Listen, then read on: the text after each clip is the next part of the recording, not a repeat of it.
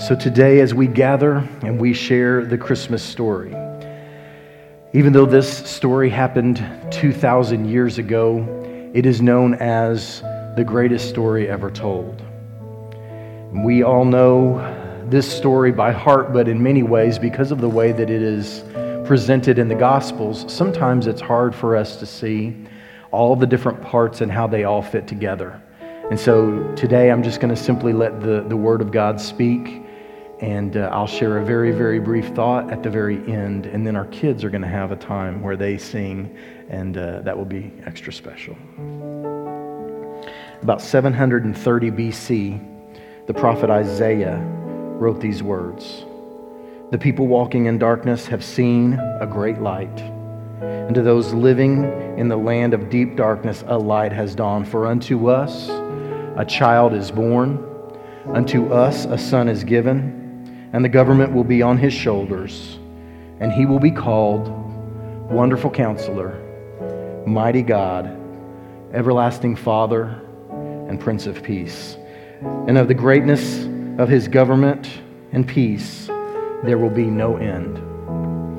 These words were promised and spoken about 700 years before they were fulfilled. This reminds us at all times that sometimes when we think that God has forgotten a promise and that God has forgotten a person like you or me, it is not true. He has not. As a matter of fact, there were about 400 silent years between the book of Malachi and the events that happen in Luke chapter 1. But right when we thought that God had forgotten his promise and that God had forgotten his people, a light was born into the world. And this is how it happened. In the time of Herod the king in Judea, there was a priest named Zechariah who belonged to the priestly division of Abijah, and his wife Elizabeth, who was also a descendant of Aaron. And both of them were righteous in the sight of God, observing all the Lord's commands and decrees blamelessly. But they were childless because Elizabeth was not able to conceive, and they were both very old. But once when Zechariah's division was on duty and he was serving as a priest before God, he was chosen by lot according to the customs of the priesthood to go into the temple of the Lord and to burn incense. And when the time for the burning of incense came, all the assembled worshipers were preparing and praying outside, and an angel of the Lord appeared to Zechariah standing on the right side of the altar of incense. And when Zechariah saw him, he was startled and gripped with fear. But the angel said to him, "Do not be afraid, Zechariah. Your prayer has been heard. Your wife Elizabeth will bear you a son, and you are to call him John. For he will be a joy and delight to you, and many will rejoice because of his birth. For he will be great in the sight of the Lord, and he is never to take wine or other fermented drink. He will be filled with the Holy Spirit even before he is born. He will bring back many of the people of Israel to the Lord their God, and he will go on before the Lord in the spirit and power of Elijah, to turn the hearts of the children to their fathers, and the fathers of the children turn their hearts back as well, and make ready a people prepared for the Lord." And when his time of service was completed, Zechariah returned home, and after this his wife Elizabeth became pregnant, and for 5 months remained in seclusion. "The Lord has done this for me," she said. "In these days he has shown his favor and taken away my disgrace among the people." And in the 6th month of Elizabeth's pregnancy, God sent an angel, Gabriel, to Nazareth, a town in Galilee, to a virgin, pledged to be married to a man named Joseph, a descendant of David, and the virgin's name was Mary.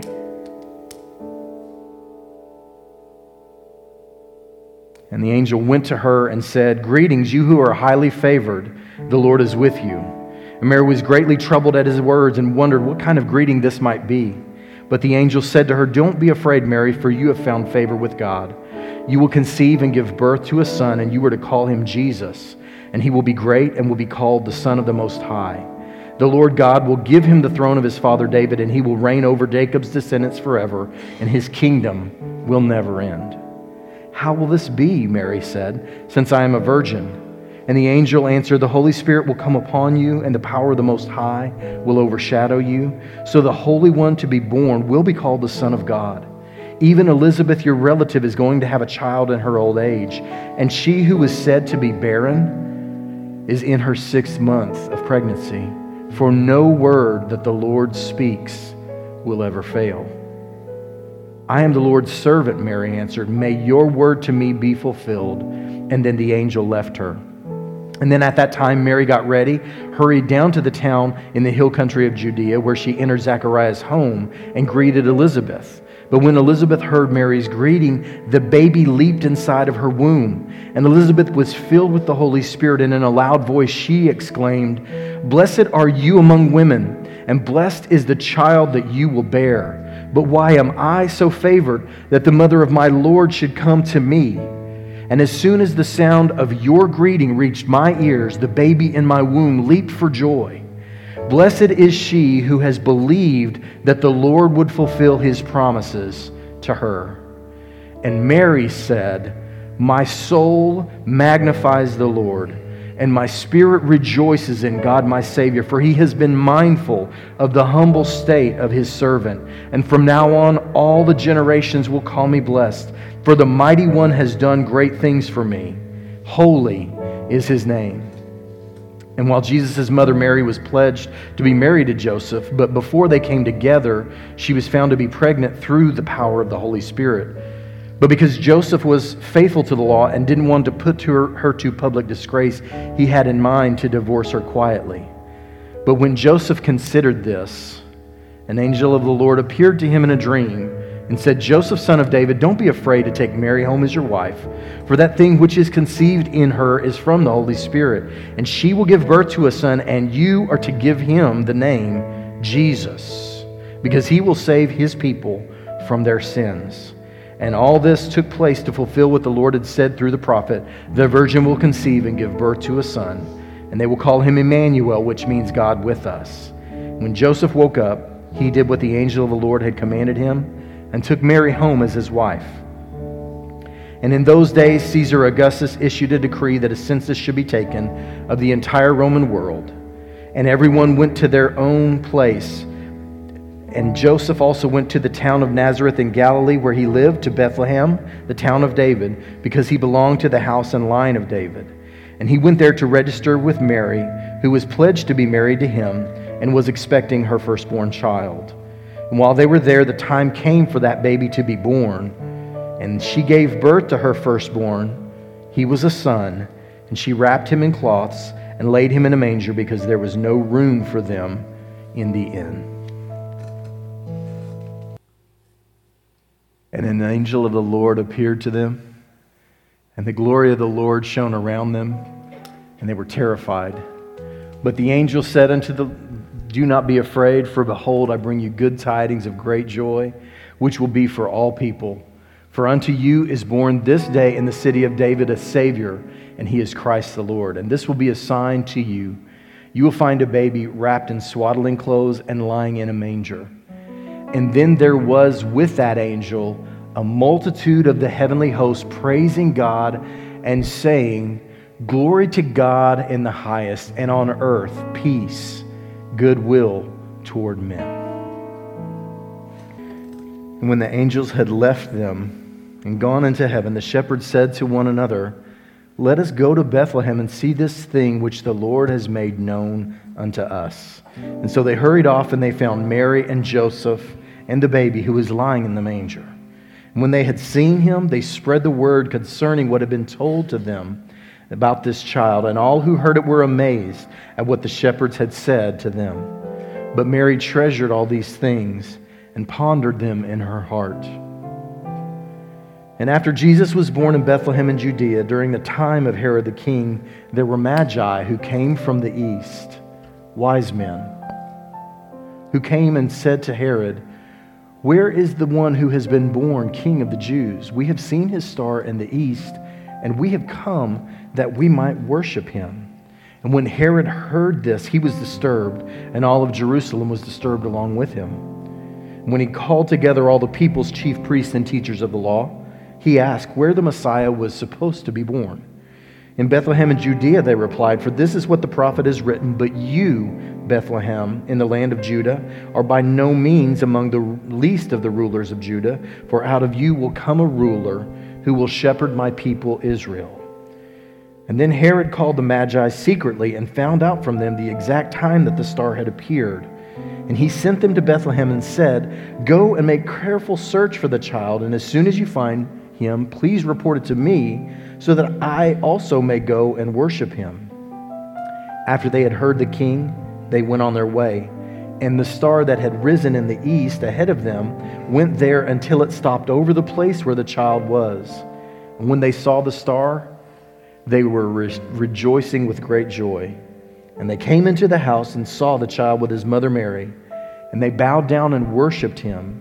And they opened their treasures and presented him with the gifts of gold and frankincense and myrrh. This is known as the greatest story ever told. And part of what makes it so beautiful in so many ways is because it includes us all. Whether we are humble and lowly or well-educated, like the shepherds, like the wise men, whatever it might be, we are included. We are a part of this story, figuratively speaking. And the beautiful thing is that this is the greatest story ever told because it's just this unlikely gift of God that includes unlikely people in an unlikely setting, and yet it is the thing that provides for our salvation. And it is a beautiful story. And the thing that keeps coming back up is that ultimately this little baby is destined to be king. Even in Isaiah it says, of the increase of his government there will be no end. He is the everlasting Father. He is the Prince of Peace, the wonderful Counselor, and all these things, but he is everlasting. The beautiful thing about his story is the baby, born in the most humble circumstances, we now know is the King of Kings and the Lord of Lords. Who would imagine him as the king? And when they had gone, an angel of the Lord appeared to Joseph in a dream and said, "Get up and take the child and his mother and escape to Egypt and stay there until I tell you, for Herod is going to search for the child to kill him." And so he got up and took the child and his mother during the night and left for Egypt, where they stayed until the death of Herod. And so was fulfilled what the Lord had said through his prophets, "Out of Egypt I have called my son." And having been warned in a dream not to go back to Herod, the wise men returned to their country by another route.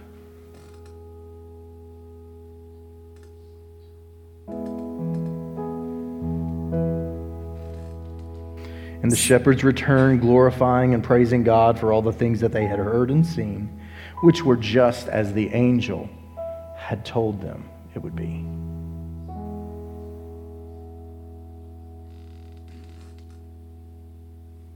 The angels returned to heaven after their grand announcement of Jesus' birth.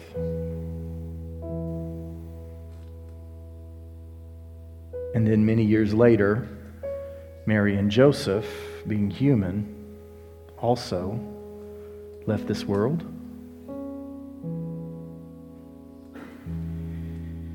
But the reason that this is the greatest story that's ever been told is because there is one character of this story that remains with us today. We celebrate Jesus' birth because he is still alive and he is in our hearts and he is in our world and still at work in all the things that are going on in our world. This is why we celebrate him. This is why the story is the greatest one ever told. That God wrote himself into history, stepped out of heaven and stepped onto our soil, came and met us on our turf and on our terms so that we might know who he was and he might be there to experience all that we have experienced. He is truly Emmanuel, God with us. So we're going to do it a little different this year. And what I would like to do is have one representative from each and every household come and light a candle here at this front table. We don't necessarily have a candle for each person, but each family does have a candle. And if you are alone, please come. If you are one of the two, decide who is coming. Just send someone as a representative of your house and come and take a candle and light it from the Christ child's candle, and then return to your seats if you would, please. And now is your time, if you would come, please. And I don't know if you heard it in the story that I read. Sometimes we read the scriptures and there's a little bit of something missed whenever you don't see the cultural norms that are being kind of changed or shifted. In our culture, most of the time, the person responsible for naming a child is the mom. Sometimes the father does that. Sometimes the father has input on that. But let's be honest, the ladies, y'all have the last word most of the time in our modern society here, right? Suddenly the ladies want to be on my side. I like this. In that ancient culture, it's very paternalistic. I don't even have to tell you that. There are very, very few women who are even listed in Jesus' genealogy. It's a powerful study to go back and look at those 5 women, though. But I will say, in that society, it was always the man. It was the father who named their child. It was predictive. It was prophetic in its nature. They would name a child for their ancestors and their relatives and find a place in their family for him or her by the name that they chose. But did you notice when Zechariah had an angel come, the angel said to him, "And you will name him John." And did you notice that when the angel came and also visited Joseph, he said, "And you should take Mary, because that which is conceived in her is of the Holy Spirit. She will give birth to a son, and then you are going to name him," what? Jesus. Here is a powerful thing. We often talk about the submission of Mary, and we talk about her willingness to follow God's lead, even when she did not understand. These 2 men show us that this is not purely a Mary phenomenon.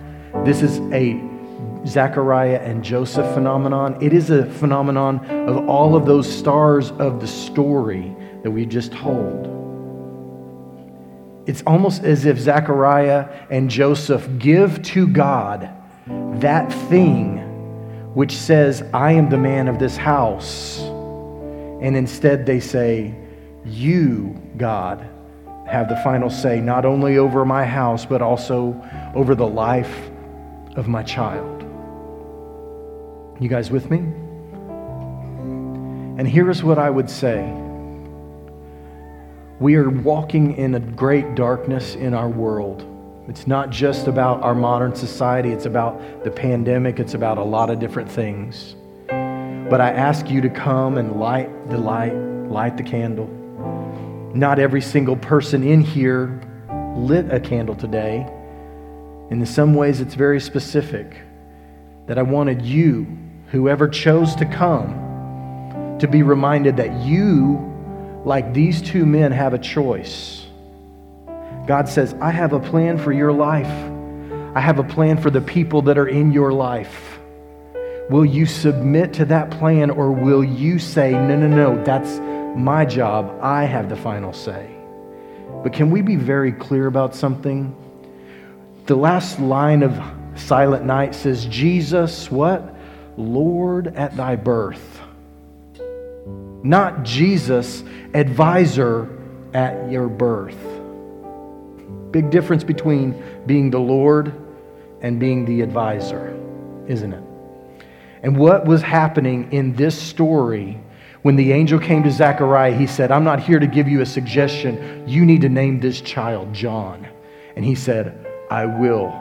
And do you remember the rest of the story? Maybe you've read in Luke, and you remember that somebody said, "No, you can't name him John. There's nobody in your relatives that are named John. You can't name this boy John."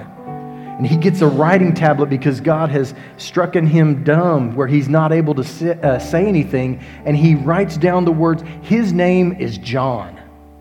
And he writes down those words, and at that moment, the man who has been unable to speak for months has his tongue loosed, and he praises God, and everybody steps back and goes, wow, what is going on here?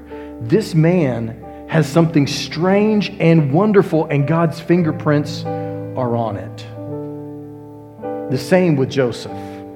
He makes the decision, it's not my choice.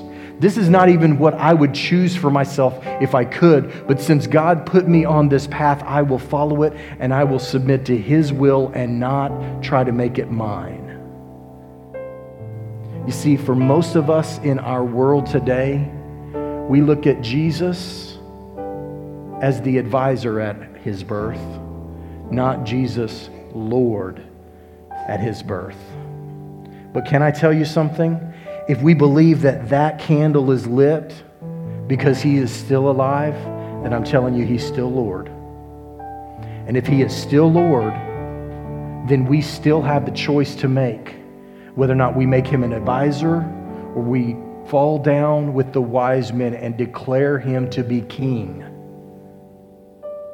And each and every one of us makes the choice. But here's what's crazy. We've been talking all of this time about the light of the world. And I'm here to tell you that the more and more that we lay down ourselves and submit to His lordship, the more we become a light in the deep darkness of our world. I encourage you that you and I, if we are to take up the spirit of the Christmas story, if we are to embody the Christmas story, we have to say, it's not about my rights, it is about what is right. And what is right is following Jesus, who is Lord from His birth, following God's plan for my life and not my own plan for my life. And the more we do, the more light shines in our little circles, in our larger context, in our areas and neighborhoods, in our districts and cities, in our states and in our nations, and on and on and on. But the problem for us is that most of us, we don't want to take the light of the world. We want to look like the world. Instead, we need to say, this little light shines so dramatically in such a dark night, and I will fulfill what God has told me that I am to do. I will follow His plan and not my own. And so I encourage you, if you know that there is darkness in your own life,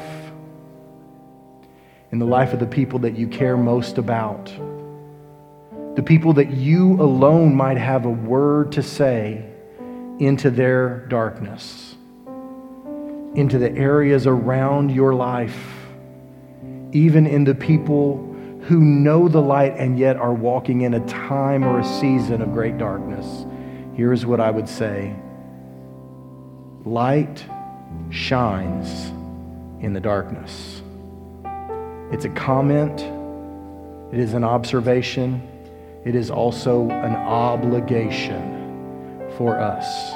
If He is Lord, then we need to let Him be our light. Amen.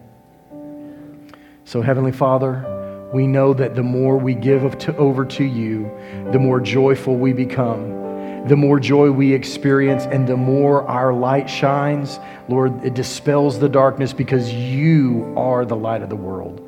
May we all make these decisions today for You to be King of Kings, Lord of Lords, and Lord at Thy birth. And so we give ourselves to You for Your plan to be accomplished in and through us. And Lord, especially at Christmas time, we celebrate that You came and we celebrate Your Lordship. In Jesus' name we pray. And everyone together said, amen. Can we stand as we sing our last song?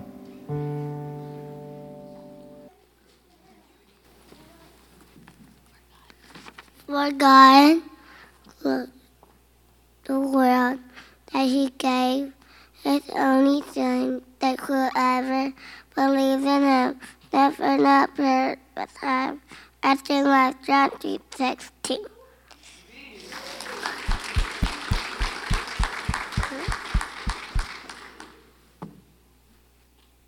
May the Lord bless you and keep you. May the Lord show you His favor and have mercy on you. and may the Lord watch over you and give you his peace. Merry Christmas.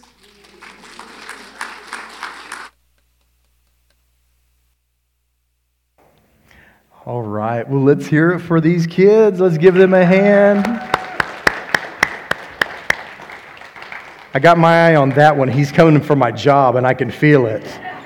And I don't even blame y'all for going that way. I get it. I get it. Thank you, buddy. So good. Thank you.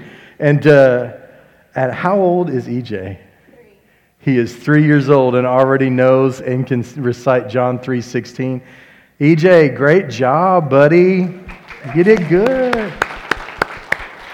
Thank you so much to our teachers and parents. Make sure and have your kids here and be involved in the things that are going on in the back. They're learning things that I still remember, scriptures that I learned when I was their age. Don't miss this opportunity. All right, well, guys, thank you so much for being here and being a part of things today. We've got about 10 minutes before the silent auction closes, and so you've got a few minutes to get in your last-minute bids, and few opportunities still yet to be a blessing to those kids down at the orphanage in Mexico. Grab a few grab bags. We hope that we will see you tonight as we have our great Christmas party that we always have, the White Elephant game that we play. It's just a ton of fun. You won't want to miss it, and it wouldn't be the same if you're not here. So we encourage you to be here and be a part of things as we celebrate. And let's give our worship team a hand. Can we give our worship team a hand? Thank you guys so much. As always, you guys do a fantastic job, and we appreciate you so much. All right. Well, thank you for being a part of things. And if I don't see you or talk to you before Christmas, I just want to take a minute on behalf of Shelly and myself. We want to wish you a Merry Christmas. We love you guys.